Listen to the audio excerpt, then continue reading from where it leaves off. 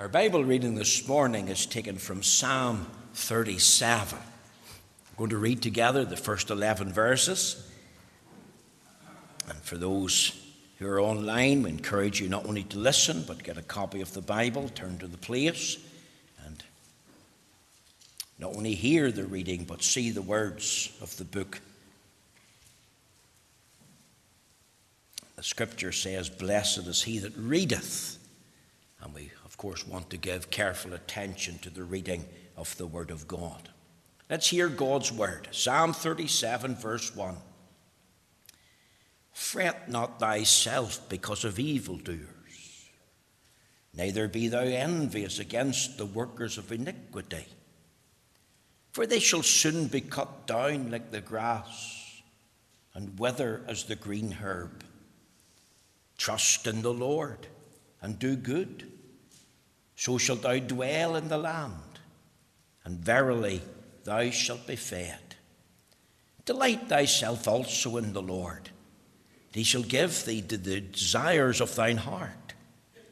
Commit thy way unto the Lord, trust also in him, and he shall bring it to pass. And he shall bring forth thy righteousness as the light, and thy judgments as the noonday. Rest in the Lord and wait patiently for him. Fret not thyself because of him who prospereth in his way, because of the man who bringeth wicked devices to pass. Cease from anger and forsake wrath. Fret not thyself in any wise to do evil, for evildoers shall be cut off. But those that wait upon the Lord, they shall inherit the earth. For yet a little while, and the wicked shall not be. Yea, thou shalt diligently consider his place, and it shall not be. But the meek shall inherit the earth, and shall delight themselves in the abundance of peace." Amen. We know the Lord will stamp with his own approval and blessing this reading of the Holy Scriptures. Now, my text this morning is taken from Psalm 37, verse 5. It reads as follows: "Commit thy way unto the Lord, trust also in him, and he shall bring it to pass." And I want to attempt to preach this morning on the subject that I've entitled, "The Power of True Commitment," or living by commitment. Now, the word commit is used 170 times in the Authorized Version. The first mention is in Genesis 39, verse 8, where Joseph, the character we've been speaking to the children about, he told Potiphar's wife, "Behold, my master would not what is with me in the house, and hath committed all that he hath into my hand."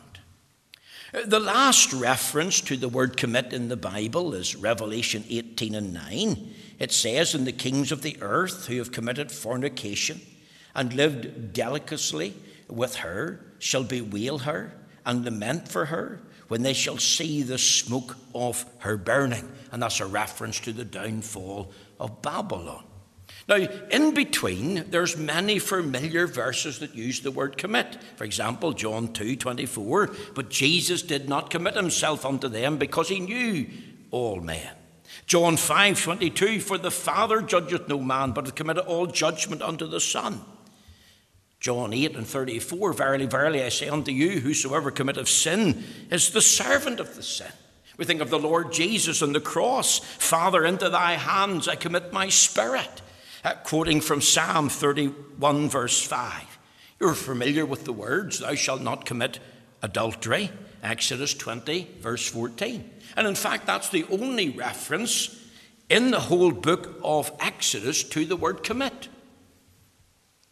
Perhaps the most familiar, the one that's well known, the one that's quoted, and the one that's loved by God's people is found here in Psalm 37, verse 5. Listen to these words again. "Commit thy way unto the Lord, trust also in him, and he shall bring it to pass." Now, I've been praying this week, "Lord, give me a message." We're preaching miscellaneously, remember. "Lord, I want a word for this Lord's day." I was waiting, I was wondering, and as I waited before the Lord, there was one word come into my mind. And I wrote it down. I picked the first pen that I could, was a big, bold, black pen, and I wrote it down in one page using the black marker, and this was the word: commitment. Now, I discovered, as I began to research the subject, that the late Pastor Willie Mullen, after shortly being converted to Christ, he was working in a garden centre in Newtownards, somewhere here in Northern Ireland. There was a man, possibly an elder from one of the local Baptist churches there. He saw some potential in this young convert, and he asked him if he would like to come and preach at the local mission hall. And he said, "Look, son, I want you to think about it. I want you to pray about it. And if the Lord gives you a word, let me know, and I'll see you next week." Now, Willie Mullen at that stage had never preached before in his life. He had never even given his testimony publicly. And he said to the man as the man left, "I'll not do so unless the Lord gives me a word." Now, that's tremendous. And as he prayed and asked the Lord for help and waited, the Lord gave him his first message. And do you know what his first message was that he ever preached in a mission hall? It was this: commit thy way unto the Lord. Now, that's significant, because here the Lord is setting forth certain steps for the true believer to live a life of practical joy and victory. And through the psalmist, inspired by the Spirit, he wants God's people to remember the control of the Lord. Look at the words: "Fret not thyself because of evildoers." It's repeated throughout the opening part of the psalm. Fret not. Why? Because the Lord's in control. Don't be envious of the wicked. Don't be discouraged, and don't be perplexed when things happen that you don't understand and you see the prosperity and power of the wicked. Remember, God is sovereign. Remember, God's on the throne. God's in absolute control. Look at verse 3. Trust in the Lord. There's confidence in the Lord. Look at verse 4. Delight thyself also in the Lord. There's cheerfulness in the Lord. God's people wants his people to be glad in the Lord, not sad. How? Remember, we read in the New Testament, then were the disciples glad when they saw the Lord, seeing the Lord by faith, seeing something of his person and work, seeing something of his power and his glory, and being blown away with it. Not only did the psalmist want us to think about these steps for a life of joy and victory, the Lord's in control, have confidence in him, being cheerful in him, but notice verse 5, commitment to the Lord. Commit thy way unto the Lord, trust also in him, and he shall bring it to pass. So that's what I was thinking about, and I wrote it down: commitment. And there was 3 simple thoughts came to my mind. Here's the first one: the challenge of commitment. You see, as I looked at that word with bold black pen on the page, I recall the late Dr. Ian Paisley saying in my presence, but not only to me, but also to other ministers, we were asking him what's the great problems that we're facing today in the local church. And he said one of the great problems we face today in the local church, and the Church of Jesus Christ in Northern Ireland in general, of course it applies to the United Kingdom, is the C word. So we're all waiting. The C word? Reference to cursing? No, wasn't it? Oh, a reference to complaining? There's always somebody complaining. No, it wasn't complaining. Oh, it's maybe a reference to cancer, for there's a lot of cancer patients in Northern Ireland that need our support and prayers at this time. That's a big problem, isn't it? No, it wasn't cursing, not complaining, not cancer. The C word is a reference to commitment. And I can recall the Lord's servant saying, there's a real lack of true and total commitment today in relation to the Lord and relation to his work. How easily people quit. Stop coming to the fellowship of God's people in the Lord's day. Stop meeting with their friends. Stop seeing family. Cutting themselves off. Do you know there's even people today quitting the faith? If we compare Scripture with Scripture, 2 Timothy 3:1, perilous times shall come. Well, what are they like? Well, one of the signs is this, 1 Timothy 4:1. The Spirit speaketh expressly. That's the Holy Ghost is speaking.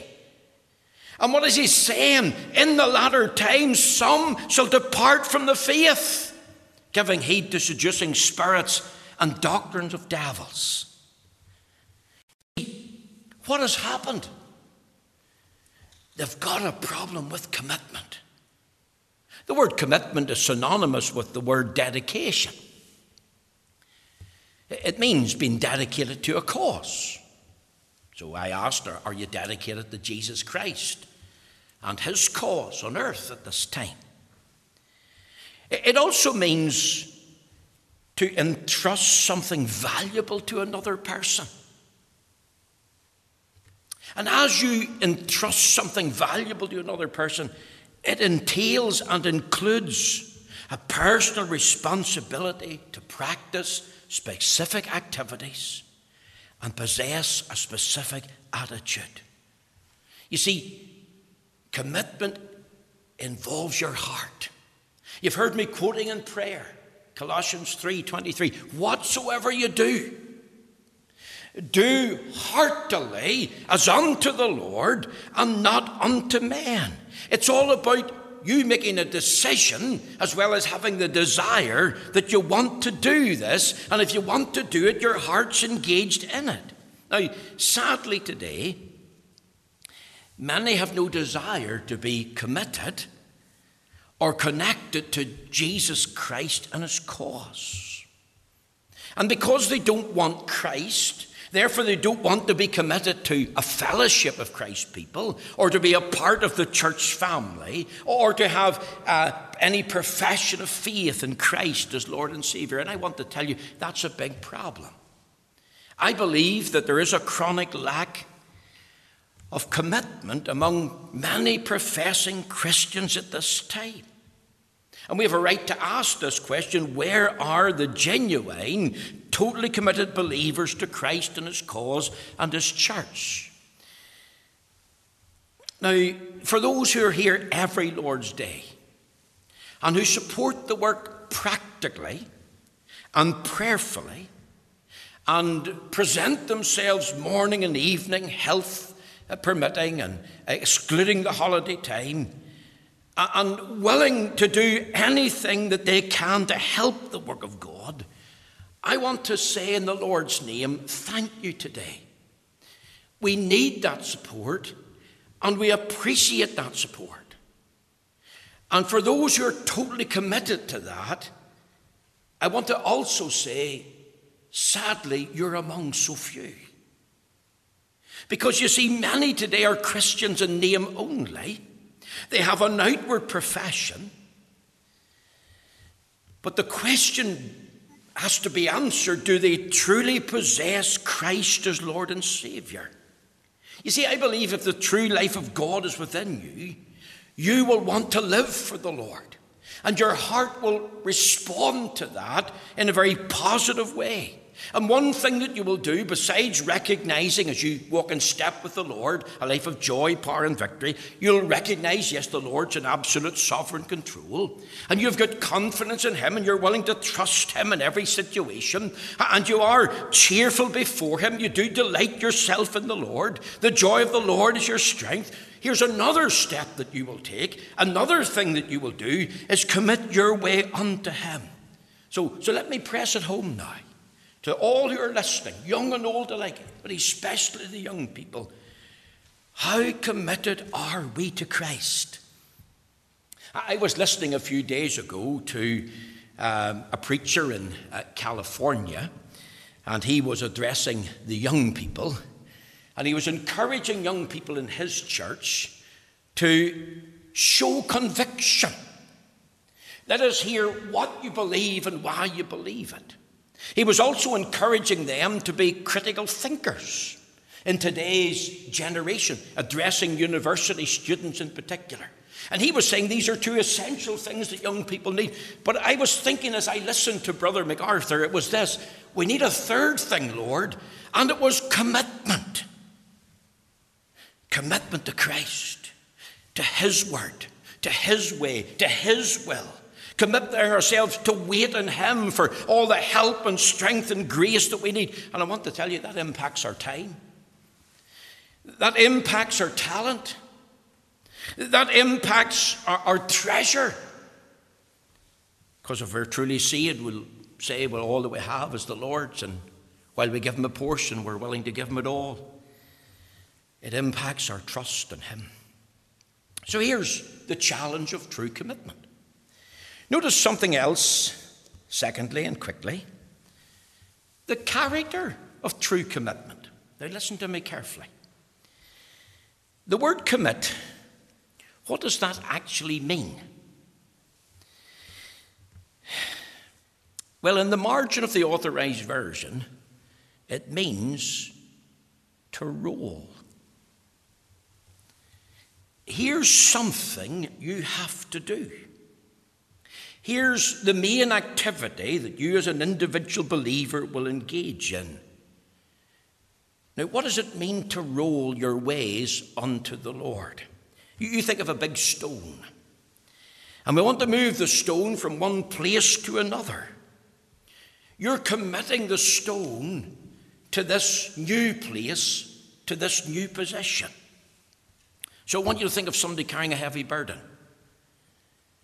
And they're transferring, or they're rolling that burden from themselves to another individual.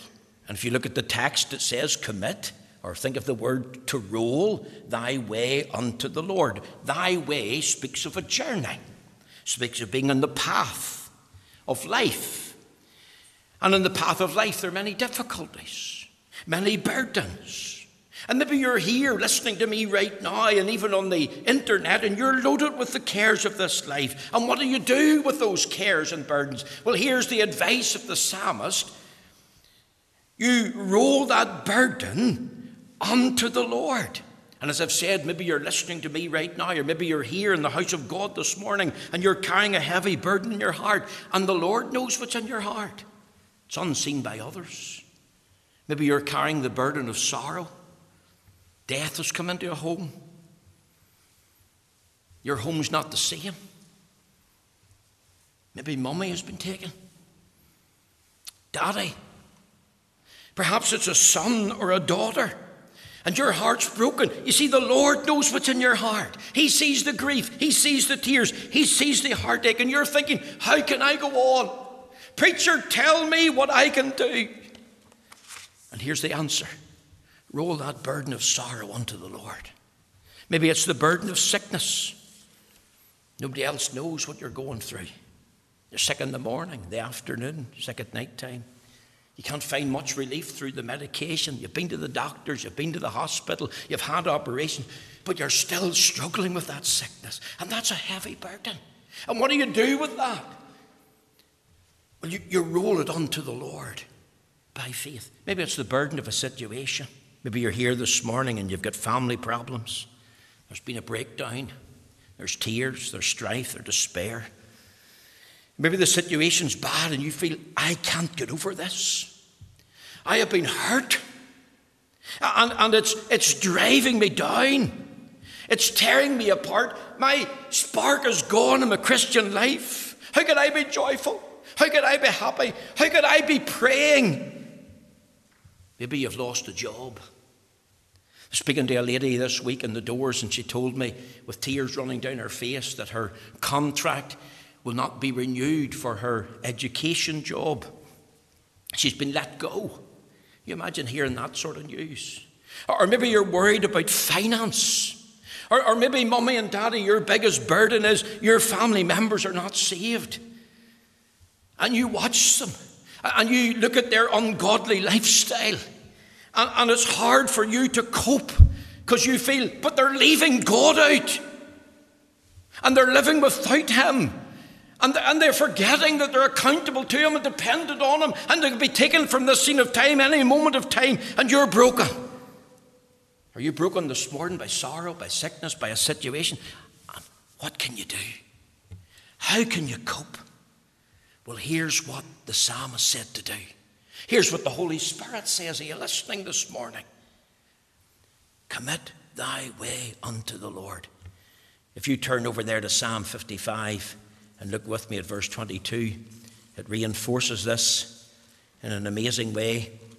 It says, cast thy burden on the Lord, and he shall sustain thee. He shall never suffer the righteous to be moved. Cast thy burden on the Lord. You see, one of the challenges we face in the character of commitment, the true character of commitment, is by the grace of God, we bring every burden, all our sorrows, every sickness, every situation, every detail of our lives, and we bring it and we roll it unto the Lord. Here's the person we're to bring it to. It's the Lord himself. It's as if the Lord says to us, children, give it to me. You see, he wants us not only to rehearse our sorrows and our sicknesses and our situations before him in prayer, and that's a privilege. What a privilege to carry everything to him in prayer. But the Lord wants us to go a step further. He wants us to release it to him. If you have a stone in your hand and you're wanting to play a game called skimming, or you have a rock in your hand and it's heavy, you'll want to throw it down, or you'll want to skim that stone in the water. Well, you've got to let it go. Don't keep holding on to it. The Lord comes and says, hand it over. How? By my grace and my help. See, it's important to remember the power of prayer. It's important to remember to tell it to the Lord. It's important to remember to talk to him. But it's also important to remember to trust him with the burden. He doesn't want us to keep holding the burden.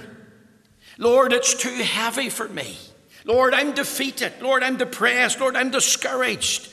Well, we've got to trust him to carry it. Trust him to handle it. See, Peter's advice in 1 Peter 5 and 7 was this: casting all your care upon him, for he careth for you. And if you're listening to me this morning and you're broken, and you're tearful, and you feel I can't go on,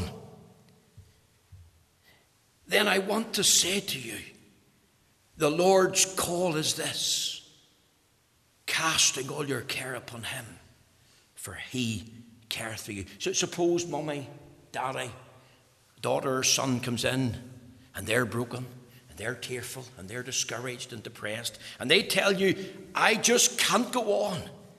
I can't cope with life anymore, mummy or daddy. What would you do?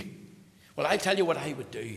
I would put my arms around my son or daughter, and that very embrace would tell them something, that I'm here, and I love you, and I care for you, and to the best of my ability, I'll help you. Well, people, that's what the Lord does. He tells us not only to rehearse things, but to release, roll the burden unto him, and feel the power of his loving embrace, the arms of his wonderful care, to know the Lord as our helper and our supporter in time of need. And this is what the Lord does for his children, especially when life is difficult, and life is falling apart, and life has knocked them down. And if you're a widow listening to me, or a widower, or you're a broken-hearted mother, or a distressed father, or a son who's in turmoil because of life's situation, then I want you to remember this text. Not only the challenge of true commitment, wholeheartedness, but think about its character. What does it mean? Oh, it's dedication to a cause, but it's entrusting something valuable to someone else. And that includes activity and an attitude. And what is that attitude? What is that activity? To roll life's burdens unto the Lord. Commit your way unto the Lord. I want you to think with me for a few moments of the Apostle Paul. 2 Corinthians chapter 12, verses 7 and 9. I'll not read it to you. You're familiar with the words. Remember, he prayed. He had a problem. Thorn in the flesh, a messenger of Satan to buffet him. And he prayed 3 times, Lord, remove this from me. Lord, let this depart from me. Lord, this is hindering me in my Christian life. Lord, this is harming me. Lord, this is hurting me. I can do so much more for you. I'll be a better person, a better preacher. Lord, remove it from me. 3 times he asked. And what was God's answer? Here's God's answer. 2 Corinthians chapter 12, verse 9. My grace is sufficient for you. You see, what Paul asked was good. And we can ask God at times to remove the burden. He wants us to rehearse it and he wants to release it. But he wants us to realize something, that while oftentimes we ask what's good, and it was good, the Lord said to Paul, but let me give you what is best. Let me give you something better. Here's my way for you, Paul. My grace. Wonderful, saving, special, sovereign grace for you. See, that's the character of commitment. And let me give you one other thing. And here's really the heart of the message this morning. Think of the call to commitment. You see, these words, fret not, trust in, delight thyself also in the Lord, commit thy way, these are all commands.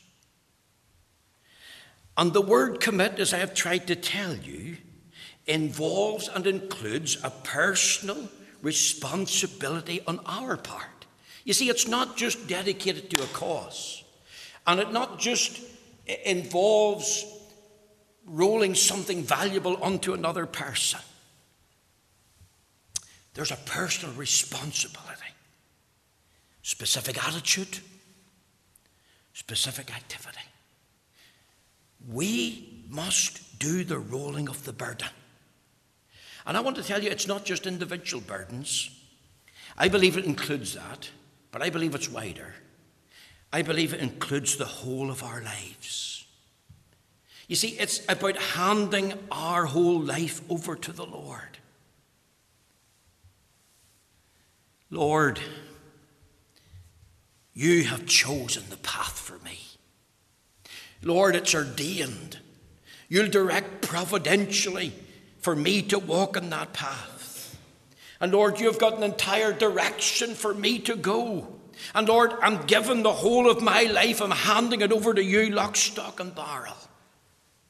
Because you've called me, commit thy way unto the Lord. Don't we live in a day when people expect abundant rewards for minimalistic effort? I think of some athletes who were running in the Olympic Games, and sadly they were prepared to cheat to get the reward. Some were using enhancing steroids, others were taking drugs. And what were they doing? Well, they were cheating themselves. And they were caught, and of course found guilty, not putting in the time, having a shortcut really, shortcutting effort and discipline. They were cheating their team. They were cheating fellow athletes. But you see, there's no shortcut to this commitment. It's wider than individual burdens. It's to do with the whole of your life. Commit thy way. Thy way is the journey of life, the path that God has ordained for us to walk in. And there's no shortcuts here. And this commitment, of course, involves a heart relationship, a heart engagement. It was Jeremiah the prophet that said this. Listen to these words in Jeremiah 30 and 21. He says, and their nobles shall be of themselves, and their governor shall proceed from the midst of them, and I will cause him to draw near, and he shall approach unto me. Listen to these words. For who is this that engaged his heart to approach unto me, saith the Lord? And ye shall be my people, and I will be your God. Those are lovely words. engaging his heart to approach unto the Lord. You see, that's a fresh daily commitment, a wholehearted response. The heart has been stirred. I have heard this command, this call. And what does it require? It requires my heart's engagement, my attitude and my activity of my heart. Lord, following you requires total commitment, requires sacrifice and effort. It requires blood, sweat and tears. It's not only a heart relationship, but it's a heart partnership. We work out what the Lord has worked in. It's not in our strength and power, in our ability. It's him at work in us. Now let me close this morning. We're thinking about this call to commitment. And I'm going to ask a series of questions. So we're going to challenge our heart as we finish. How committed are we to the Saviour? You see, I used to assume, and I say this to my shame, that the word commitment, if I heard a preacher saying that word commitment, he was being lighthearted. I was thinking he's been derogatory there. He's been flippant. He's not using the word saved. But I have to confess this morning, upon understanding the word from the Hebrew and the Greek a bit better, I realized that that word commitment involves a total heart relationship to the Lord, a wholehearted response to him. And how many today profess to be saved and think they have assurance of heaven and home when they die, and they have prayed a prayer in the house of God or with a preacher, but their life is devoid at this minute of total commitment to him. See, the question is, do we love him? Are we loyal to him? Do we live for him? Remember the church of Ephesus? Revelation 2, verse 4, guilty of something. The Lord commended them but condemned them. On the other hand, what were they guilty of? Left their first love. They had lost their fire for him. They no longer spent time before him. They no longer were speaking to him. They were no longer serving him. There was an absence of rendering wholehearted devotion to him. And maybe you're here this morning and that's your life. Your life is cold and formal. You know what the Lord requires. You know what the Lord desires. Paul says, for me to live as Christ and to die as gain. It was Timothy that was told by the Apostle Paul in 2 Timothy chapter 1 and verse 12. Paul made this statement to Timothy, for which cause I also suffer these things. Nevertheless, I'm not ashamed, for I know whom I have believed, and I'm persuaded that he is able to keep that which I've committed unto him against that day. If he has regenerated me, if he has redeemed me and rescued me and reconciled me and rewards me, not just my soul, but thinking about my body, and thinking about your gifts and talents and time and future entire life, what's the least you can do? What's your reasonable service? Present your body a living sacrifice to the Lord. That was the advice of Romans 12, verses 1 and 2. See, some imagine that it would be unreasonable for the Lord to want total commitment, but he does. He wants a life of total, absolute surrender to him. Studd's words are true. If Jesus Christ be God and died for me, then no sacrifice can be too great for me to make for him. How committed are you to the Scriptures? Do you know our moods can change? One day we're bright, another day we can be dark. One day we're sad, another day we'll be glad. Some days we could be hot for the Lord, other days we could be cold. It does not apply especially to the Scriptures. How many Bibles have we got? Do you know that the Lord has entrusted the Scriptures to us? Romans 3 and 2, committed unto them the oracles of God, the speech of God, the God-breathed word. We have a library of 66 books in our hands, written by 40 authors, spanned over 1,500 years, and every one divinely inspired. I think of men like William Tyndale, John Wycliffe. Do you know that in the 13th century, John Wycliffe was declared a heretic? His body was exhumed, and the body was burned and scattered into the river. You see, when I think of the book, I think of the price of the book. The price of the book was the blood of the martyrs who made sure that we would have a copy of the English Bible from the Hebrew and the Greek. Think of the privileges to have it. We can learn about God, Jesus Christ, sin, salvation, the gospel. How committed are we to the gospel? I think of Mary Jones, the Welsh girl, saved up her money, travelled many days just to buy a copy of the Bible. Do you know that in places like India, places like Africa, they love to get a copy of John's Gospel? Do you know what they do? They don't keep it to themselves. They take out the individual pages and they give it to their family and friends, and they copy that page out so that they can learn it and memorize it and then hand it back and they stitch it together. See, they count it a privilege to have the Word of God. Think of the power of the Word. It's like a fire. It's like seed. It's like water. It's like a sword. It has power to change lives. How committed are we to the Scriptures? How committed are we to the sanctuary, the Lord's day, forsaking not the assembling of yourselves together as the manner of some is? I'm not scolding anybody. Health at times doesn't permit you to be here. Holidays doesn't permit you to be here. But I was speaking last week to Phyllis and Hartford Arnold. And they were telling me about Matthew. And his friends, family members would have said on the Lord's day, we'll go down to the lakes of Fermanagh. We'll do this and do that on a Sunday. We're off. We're not working. And he would say, either we go on the Saturday or we're not going at all. Because if it's the Lord's day, I'm going to be in the Lord's house. And you see, I fear today that in less than a generation from when I was converted as a teenager, there's many who profess the name of Christ are not so committed to coming to church on the Lord's day. How are churches become whiskey bars in Northern Ireland? How have churches become nightclubs? How have they become film studios? There's one answer: a lack of commitment among the people who were there to attend. It's connected to the choice of the people. Not completely, but it's connected to the choice of the people. And you know, when we think about the sanctuary on the Lord's day, here's how we should praise the Lord. Turn over to Psalm 138. Just bear with me for a few minutes and then it'll be finished. Psalm 138. Listen to these words in verse 1. The psalmist said what? I will praise thee with my whole heart.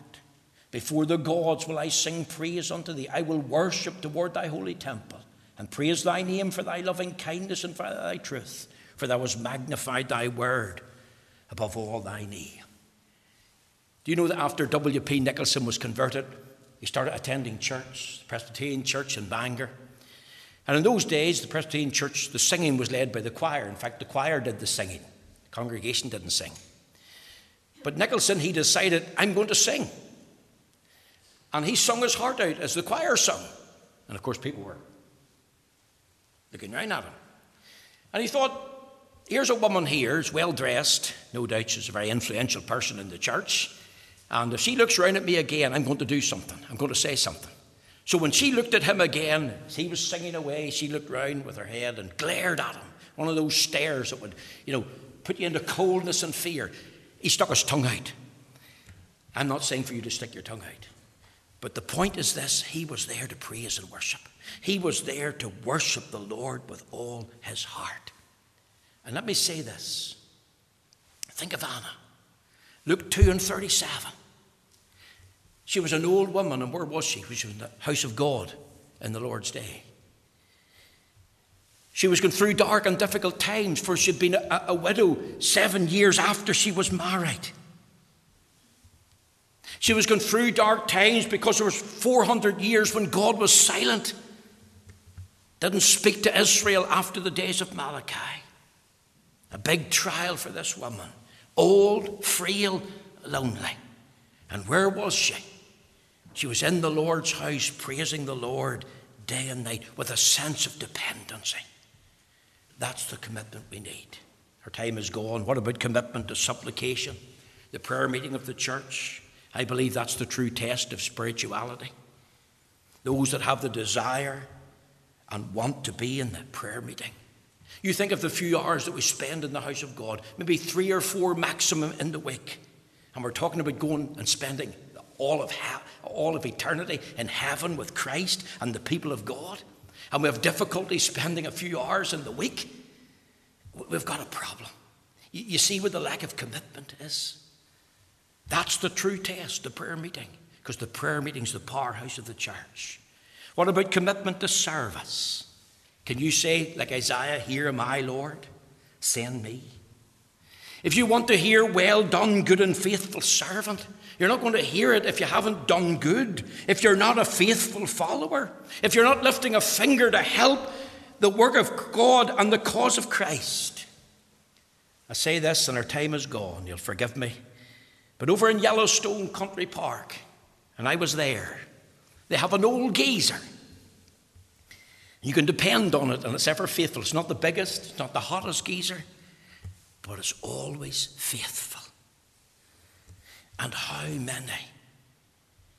many have decided before the Lord, I'm going to be like that old geyser. I'm going to be dependable and faithful so that I can hear, "Well done, good and faithful servant."